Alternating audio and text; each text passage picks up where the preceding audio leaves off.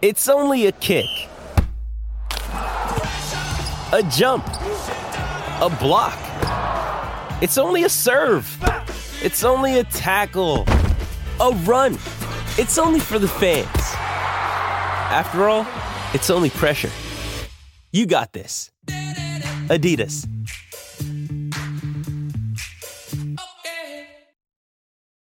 This episode is brought to you by Hyperice, the leader in advanced warm-up and recovery technology.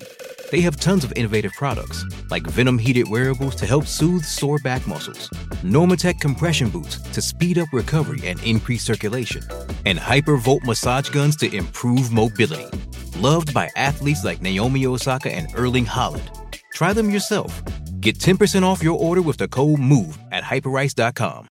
With threats to our nation waiting around every corner, adaptability is more important than ever. When conditions change without notice, quick strategic thinking is crucial. And with obstacles consistently impending, determination is essential in overcoming them. It's this willingness, decisiveness, and resilience that sets Marines apart. With our fighting spirit, we don't just fight battles, we win them. Marines are the constant our nation counts on to fight the unknown. And through adaptable problem solving, we do just that.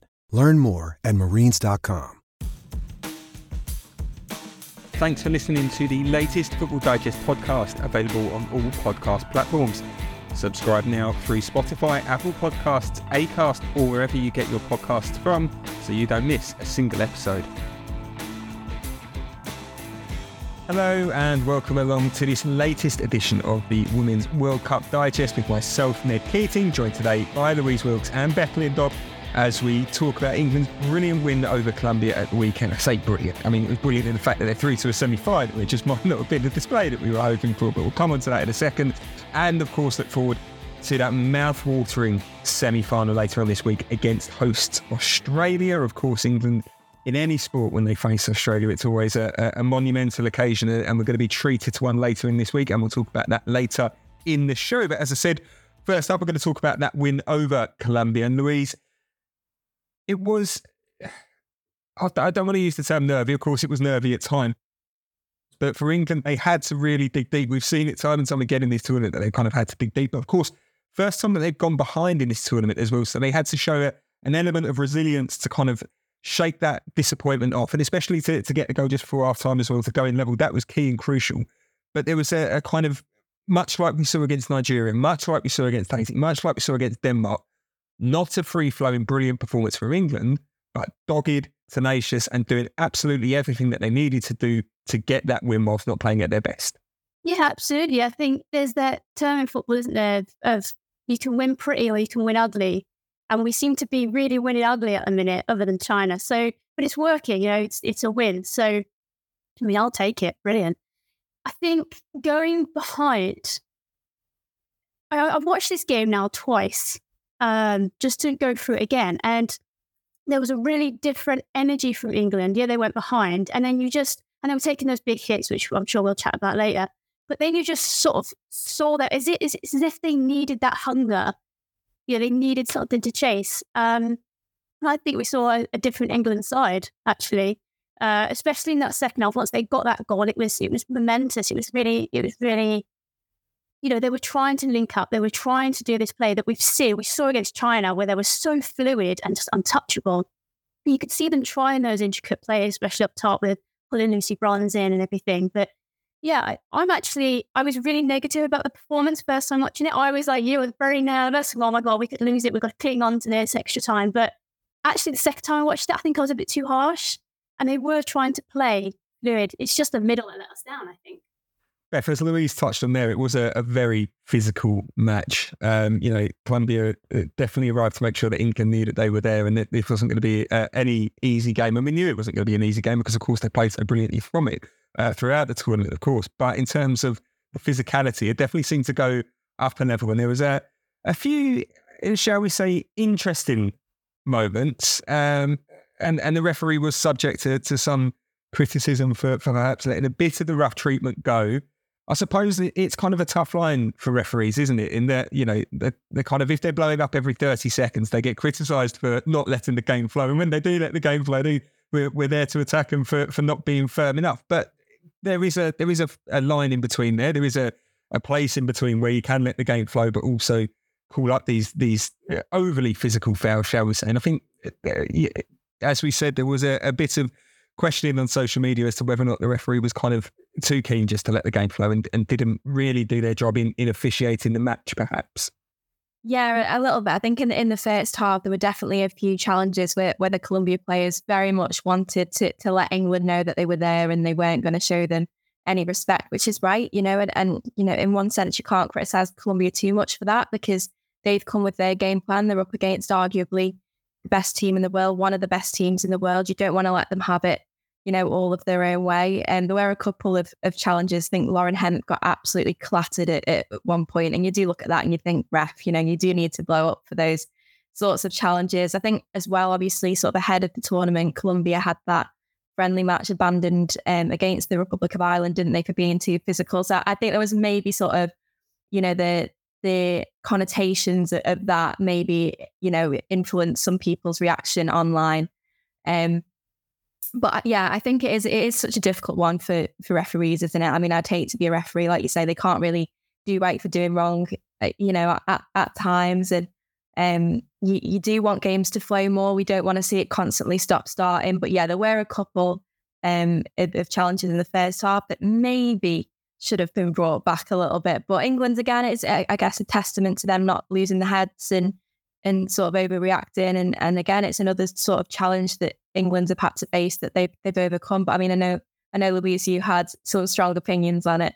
What I thought was interesting was if Georgia Stanway hadn't have been on a yellow card, what challenges would she have replied with? Because she's big, elbows out in the middle. And I think because she's been on that yellow, the past 2 games, she's been really quiet. But if she had not had that yellow, I would have loved to see the challenges that she put back in and be like, no, you don't do that. Do you know what I mean? So I just looking forward to the semis for the big tackles from Georgia anyway. But we, as I said later on in the show, we will come on to that semi-final in a bit more depth. But just to kind of the final point on England, and Beth, I'll come to you on this one as well, or Louise as well. Feel free to jump in. But the final point on England from the game against Colombia, and we'll talk about the other quarterfinals afterwards.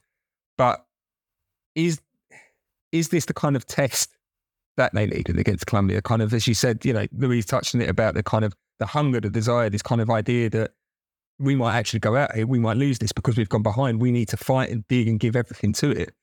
And now going into this semi-final, which we'll touch on a little bit more in depth, is going up against an Australian side that will be hungry, that will have that desire. But in terms of England, is this the test that they needed, the examination that they needed? Physical, confrontational, going behind, tick, tick, tick, dealt with all those challenges. And now what comes next is hopefully better displays from England. But given what's gone before, maybe I'm being optimistic there. Maybe we'll just continue to win ugly.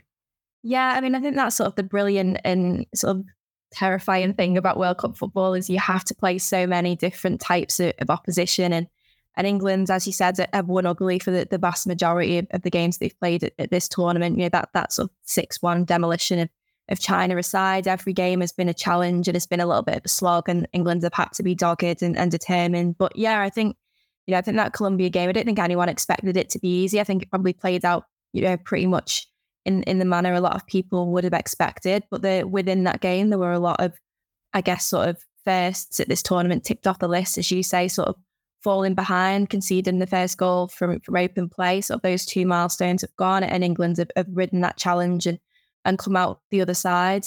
So yeah, I think it was a great challenge for them. I was also really pleased for Alessia Russo getting on the score sheet in the second half, because it hasn't been an easy couple of months for her at all. Obviously all the speculation over, is she going to move from Manchester United to Arsenal? Is she not? Then she gets that move.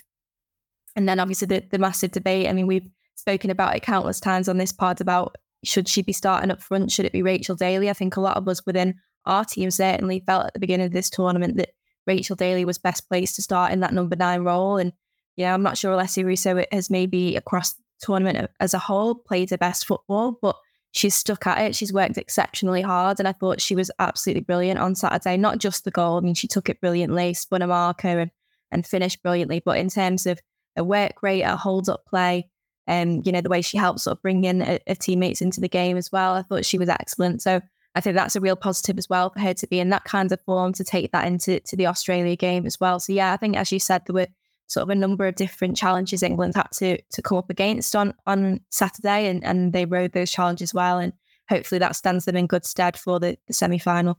And Louise, is there anything that you've got to add there on England so far and in what they face against Colombia and that kind of the task that they faced and now obviously the task at hand that they've got going forward? Yeah, definitely. I think the threats that Colombia offered in Cristiano Santos, Ramirez, they just couldn't get hold of them. They couldn't get close enough to them. They were moving so quick. And Australia are going to offer that, with Hirasso. Mary Fowler's having a fantastic tournament. You've got Sam Kerr that's probably going to make an appearance back there. So they've sort of, I think, kind of prepared us for that. I don't want to say slimy attackish, but it's the one you just can't grab hold of. So that's the word that comes to mind. That they're just going to have to learn to press, get quick onto the first touch to nick the ball, or to just stand off a little bit. I think they'll decide what they're going to do, obviously, but I think Colombia really offered that with the physical side as well, which Nigeria also offered. Nigeria were massively physical, and likes of Lauren Hemp really struggled, but she persevered. And I think that's what shows this England team, and what Serena England's asking of them is just persevere, stiff upper lip, persevere, keep going. Don't be pulled into the challenge or anything. Just keep going. And she trusts the system. She trusts the players. She trusts Alessia Russo when everyone else was questioning it. And I think it's that calm level of trust of going, whatever challenge you're hitting, just keep going and keep going. And I think Colombia sort of prepared us for Australia, I dare say.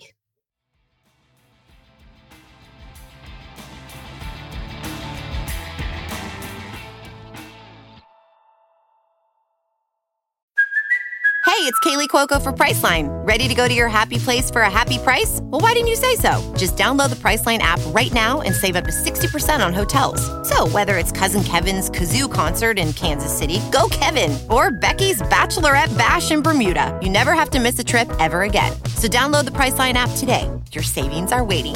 Go to your happy place for a happy price. Go to your happy price, Priceline. Survivor 46 is here, and so is On Fire, the only official Survivor podcast, and we have a twist this season. The winner of Survivor 45, Dee Valladares, will be joining us every week. We're going behind the scenes of the biggest moments, the how and the why things happen, and the strategy and analysis you can only get from someone like me, a Survivor winner. Listen to On Fire, the official Survivor podcast, wherever you get your podcasts.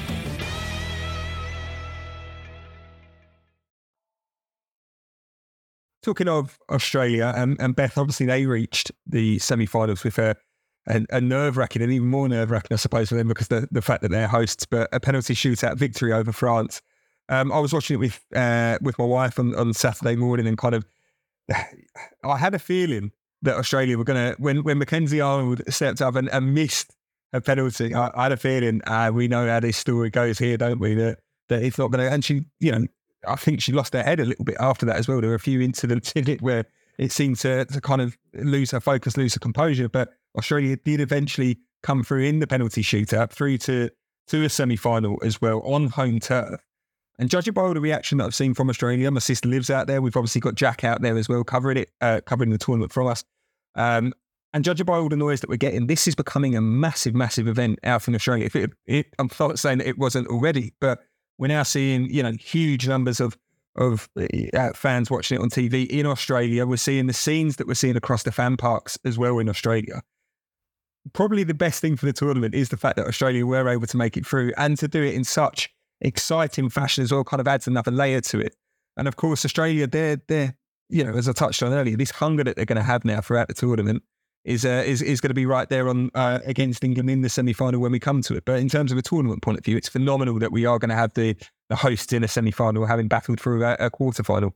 Yeah, absolutely. I mean, I was sort of rooting for Australia. I think, like you say, from a tournament perspective, it's great to see the host nation get through. It was a shame, obviously, to see New Zealand crash out in the groups, wasn't it? So for Australia to still be standing, it is great to see. I think they're the first host since 2003, I think, to get to this stage. It's the first time the Matildas have ever reached a semi-final. So, personally, in terms of, for them, the growth in Australia and what this could do, and, the influence that it can have on the women's game on that side of the world is huge. And, I think it sort of has shades of sort of last summer when England beat Spain in the quarterfinals. And I think, before that, maybe people weren't, they knew the Euros was going on, but maybe hadn't sat up and taken notice. And I think that victory over Spain was when people were like, oh, actually, England are into the last stages of this massive tournament and they're doing really well. And I think that's maybe sort of what is a sort of a similar vibe with Australia this time round. I think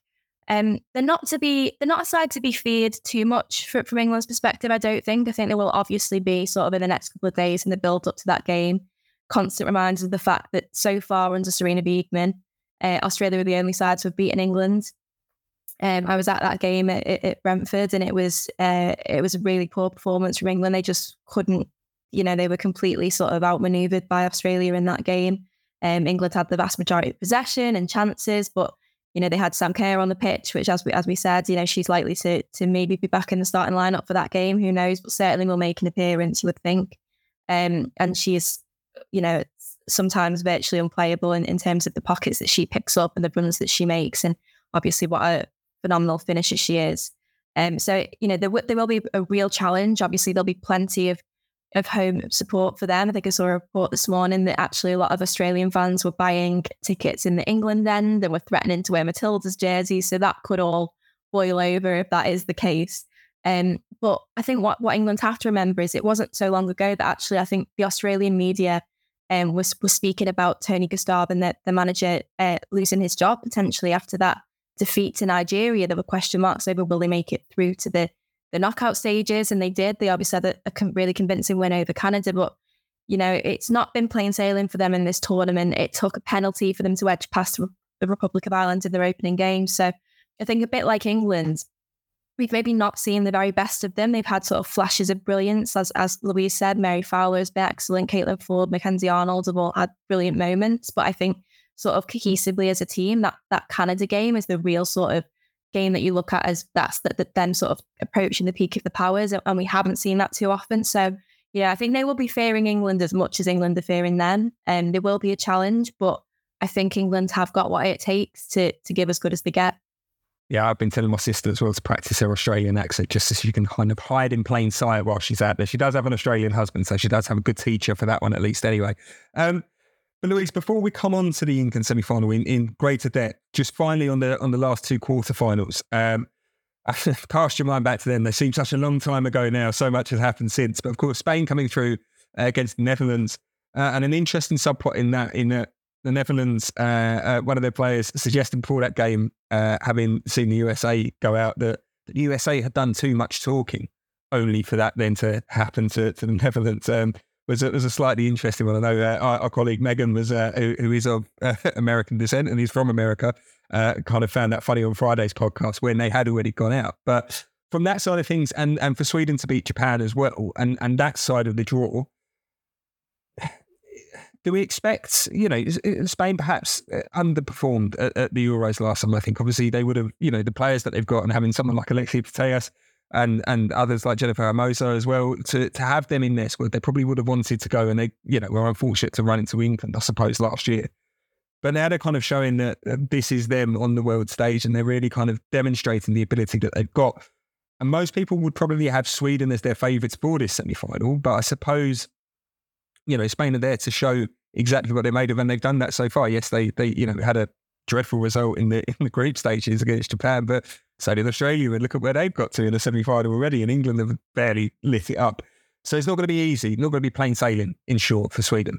No, actually, and I watched the Sweden-USA game, and I would struggle to see how Sweden have got that far, because they barely had an attack. There was just defense who foul, and I thought, how are you going to cope with a side that's going to attack that USA did?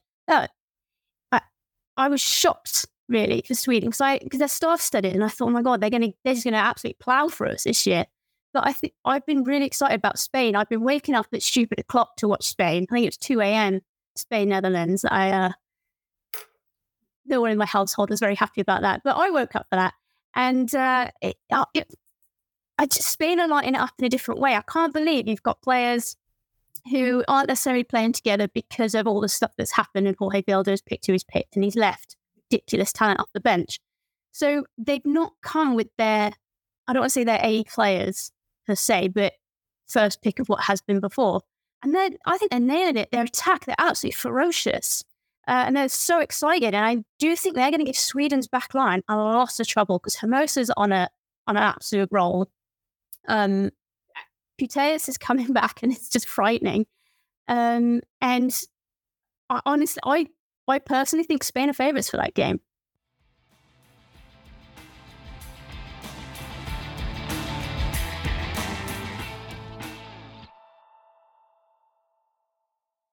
Getting engaged is a moment worth cherishing. A one-of-a-kind ring that you design at Blue Nile can help your love sparkle. Just choose your diamond and setting. When you've found the one, you'll get it delivered right to your door. Finding the right engagement ring can be nerve-wracking. At Blue Nile, you'll have the expert guidance needed and a diamond guarantee that ensures you're getting the highest quality at the best price. Cherish all of life's moments and save up to 30% at BlueNile.com. That's BlueNile.com. Be an interesting one for sure to see because, of course, the winners go on to the final and the losers will be into the third place playoff, and that's the game that no one ever really wants in tournament football. You probably just want to get on the flight home after losing the semi-final and not even bother with that game. But yeah, for either of those, they've obviously got two games to look forward to. As we've teased throughout the show this morning, of course, we're now going to look a little bit more in depth at England's game against Australia.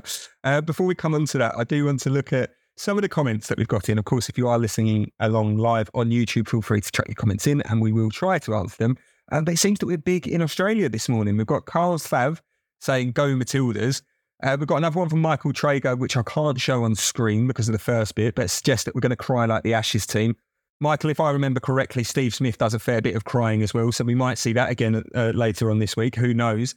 But Beth, in terms of this game, we're seeing it there in terms of those comments already, and it's just going to grow and grow. As I said earlier on, it's a momentous occasion, no matter what sport it is. Could be netball, and we saw that the other week, and England lost, unfortunately. Could be cricket, and England weren't able to get the better of Australia in the Ashes this summer. Could be rugby union as well, kind of cast your mind back to 2003 in the World Cup, and England spoiled Australia's party then in the final. To do it again this time around, England versus Australia, could have been in the groups, could have been whenever in this tournament, didn't really matter. That we've got it as a semi-final, it just adds another layer to it completely, doesn't it? That there's always this rivalry, as I said there. It doesn't matter when, where and how, and it's just going to add an extra layer to this game of intrigue that probably didn't need anything more added to it. Yeah, it is a mouth-watering prospect, isn't it? Like you say, I mean, I think sort of, as you said, the Aussies sort of got the better of us in the Ashes, and thanks to the English weather, and certainly in terms of that game earlier this year, I think it's about time England got the win, isn't it? On Wednesday, but yeah, it is always a massive occasion when England and Australia play in any sport. I think Serena Wiegman was actually asked about that a couple of days ago, and in typical Serena Wiegman fashion, just sort of batted it away with I'll have to get my players to explain that rivalry to me. Like she never wants to make the most of or sort of over-egg any sort of pressure or anything like that. She just wants to sort of play a game, get what she wants to do done, and not sort of listen to the outside noise too much. And that is a massive part of the reason that England have been as successful as they have been, over the last sort of 2 years. But yeah, I think it's for the neutral. It's going to be a mouth-watering clash, isn't it? And thankfully the game isn't being played in Manchester, where rain can play a part as it did in the Ashes, and it's in hopefully a nice and sunny Sydney. So it's a really exciting clash, and we've just got to hope that England can perform better than they did in that game against Australia at Brentford earlier this year, because that was probably one of the poorest performances I've seen under Serena Wiegman. Louise, in terms of Australia in this tournament, we touched on it a little bit already about the performances, and they've probably built as the competition's gone on. That shock result against Nigeria in the group stages to then come back with that convincing win against Canada and then progress on to the semi-final. And they've done this all the while whilst kind of nursing, I think is the best word, nursing Sam Kerr through the tournament. They could have a back for this semi-final. She could be starting. And I suppose, that's an awful conundrum and situations put in, do I put in one of the world's best players back into my starting 11? But the fact of the matter is they've actually been quite good without us. So I suppose then that is the issue now. It's, do you rock the boat? Do you disrupt? Doesn't matter how good Sam Kerr is. Doesn't matter the fact that she's your captain. These players have got you to where you are. Do you disrupt? Do you rock the boat? Do you bring it back in? It's an awful decision for their coach to make. awful in the sense that, I'd hate to have that player, as I said there, to bring back in. But actually, no, it is a tough decision for him. Yeah, what a headache. Where do you fit some? You've got to fit her in somewhere, haven't you? But she came in as a sub, correct me if I'm wrong, on the 80th minute against Denmark, and then the 55th minute against France. So she's getting more and more game time. So considering it's no longer 90-minute games, we're seeing over 100-minute games and the potential for extra time. I don't think she could stretch that far. I reckon it's going to be a half-time sub. I don't think she'll start. Obviously, I'm not Gustafsson. I don't know, but nor am I Sam Kerr's calf. But I think you want to make sure that she's still in that bubble, because if they do progress, they're going to want her for the final. So do you think ahead and know, right, I can make that half-time? So, because they have been doing absolutely soundly on their own. I mean, Mary Fowler, like I said, had an absolute sensational tournament against France. She had so many opportunities. Hayley Raso was just on fire. It's surprising because I've watched City all season and I hadn't seen much of her, and I knew she had this talent, but you just didn't manage to see it. But now you're seeing free-flowing Hayley Raso, and it's terrifying. I wouldn't want to play against her. So you've also got to think their back line as well. Alana Kennedy has been absolutely solid at the back. She's put her body absolutely on the line, and they've come away with, I think it's 4 out of 5 clean sheets. And like Jack said in one of the earlier episodes, you don't underestimate the power of a clean sheet in tournament football. And we have had 3 clean sheets. Australia have had 4. And I just think that I perhaps fear them a little bit more than Beth does. But I think Sam Kerr is definitely a threat, but they'll know how to deal with her. Millie Bright will know how to deal with her, I think, a little bit better, and won't let it happen what happened last time with that 2-0 loss. So I think it'll be a halftime sub. I think perhaps Mary Fowler off for her, I'm not sure, but I think we won't see her for the start, fingers crossed. Yeah, our good friend Carl Saab coming back as well, and hinted at the fact that the Australian manager had also said that, factoring in, like you said there, about the fact that Sam Kerr coming on, and it's not just 45 minutes, it's the additional 30 as well, and everything else to come with it.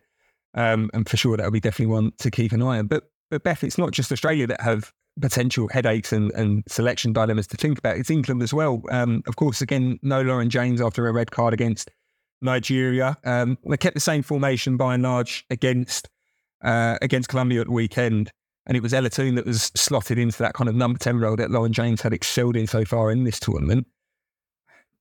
Again, we're kind of, she started the first game and she didn't have the best, and she didn't have much of an influence, I think, on proceedings. Again, at the weekend, I think she struggled to get into the game at times. Our lovely producer, Laura, who put together this running order, suggesting whether or not Katie Zellum should start in her team's place. But this is something that Serena Wiedmann has to solve, isn't it? The rest of the team, I think, is working well in this formation, and they're kind of flowing well. And I think, especially Lauren Hempel and Leslie Russo, game by game, they're building up more and more of a relationship, and they look to be getting the best out of each other, I think. And definitely started to kind of really flourish together as the top 2. So you don't want to disrupt that. You look at the other areas of the pitch as well, and you kind of go, do you know what? It's doing well. It's coping well. So you're kind of left there with that. How do we solve that number 10 issue until Lauren James is available again? And of course, this is the last game of her suspension. So regardless whether or not England are in the third place playoff or the final this weekend, Lauren James could come back into selection then. So it's one game that Serena Wiedmann perhaps she has to think about. Who goes in that 10? Does she bring in Zellum for Toone, or does she give Toone another chance to prove herself? Yeah, I mean, I would suggest that our producer Laura is a big Katie Zellum fan. I think she wants Katie Zellum in every single game, which to be fair to Katie Zellum, I thought she was excellent when she did play. But it's not sort of a like for like replacement for Toone or James. I think that's the issue that Serena Wiedmann faces. I mean, I'm a huge fan of Chloe Kelly. I think, the fact that she only came on for a couple of minutes at the end the other day is such a shame when you consider the quality that she has and the things that she's done in an England shirt. But obviously, again, then that would mean a sort of a change of formation, reverting back to that 4-3-3, which is perhaps something that Serena Wiedmann might look at. And then, you can have Hemp and Russo up top with Kelly coming in. But again, that sort of more advanced midfield role, the obvious replacement is Toone. I was really, really rooting for her against Colombia, and I think it was a real opportunity for her to sort of kickstart her tournament. And she didn't have a horrendous game, but I think struggled to have that explosive impact that we saw when she came on as a substitute at Euros. We've not seen the best of her, I don't think. I think at club level, obviously Manchester United had a great season, but in terms of Toon's personal form, I don't think last season was her best season by any stretch either. So, I think it depends how much Sarina Wiegman believes that Toon can get back to that best form. I think Katie Zellum is maybe slightly more defensive, and then if you've got a midfield of Stanway, Walsh and Zellum, is that too defensive? Do you need a more attack-minded player in there? Do you bring in Laura Coombs, as Sarina did when Kira Walsh went off in that game against it was Denmark that Kira Walsh got injured? But it's a real tough one. I think that's one area of the pitch where England aren't particularly well stocked. You've got, don't forget when we were coming into this tournament, we were thinking of Lauren James maybe more as a winger as opposed to a number 10. So, again, Toon is England's sort of most conventional number 10. And I'm not sure what the answer is. I would love her to find her best form again. I would love her to have a brilliant game against Australia. And I think because Sarina has placed her trust in her, I think it's actually between the Euros finishing and the World Cup starting, no other player played more minutes for England than Ella Toon. So I think that speaks volumes about how Sarina Wiegman views her and relies on her and trusts her. But it's whether, the last week's performance did enough to convince Sarina of her ability. Before we go this morning, of course, want to deliver the time-honoured tradition of getting school predictions. And it'd be good to get one or two of our listeners involved in this as well before I come to you. Again, Carl Sav has been commenting throughout the morning. I've not had a chance yet to flash up his comment about when was Wayne Rooney's debut.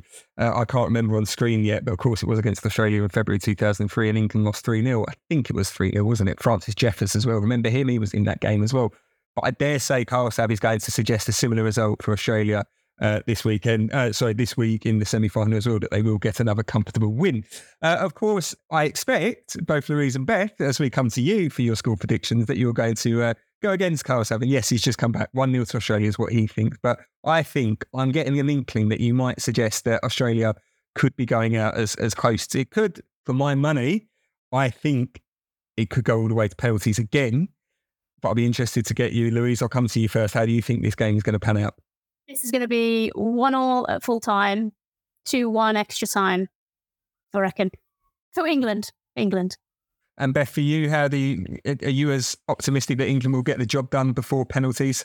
I'm going to be confident. I'm going to say 3-1 England. I think it's going to be one of England's best performances of the tournament. Sam Kerr might get a little consolation goal, but I'm backing England to have a convincing win. And I'm pretty sure if we've all got it completely wrong, Carl Sav won't be too long in getting into the comments and reminding us all of our predictions this morning. Louise, Beth, thank you so much for joining us. Really appreciate your time. As always, of course, you can keep up to date with the latest from the Women's World Cup on the Daily Mirror website. We've also got Jack Lacey-Hatton out in Australia as well, and we'll get all the latest from him as the tournament goes on, as we build up to this. It's a special game, let's be honest. The World Cup final is going to be exciting, but this is a nice little warm-up act, regardless of what happens on Wednesday. And of course, you can keep up to date with all the latest from around the semi-final and beyond, and everything else that you need football-wise on the Daily Mirror website. But for now, it's goodbye.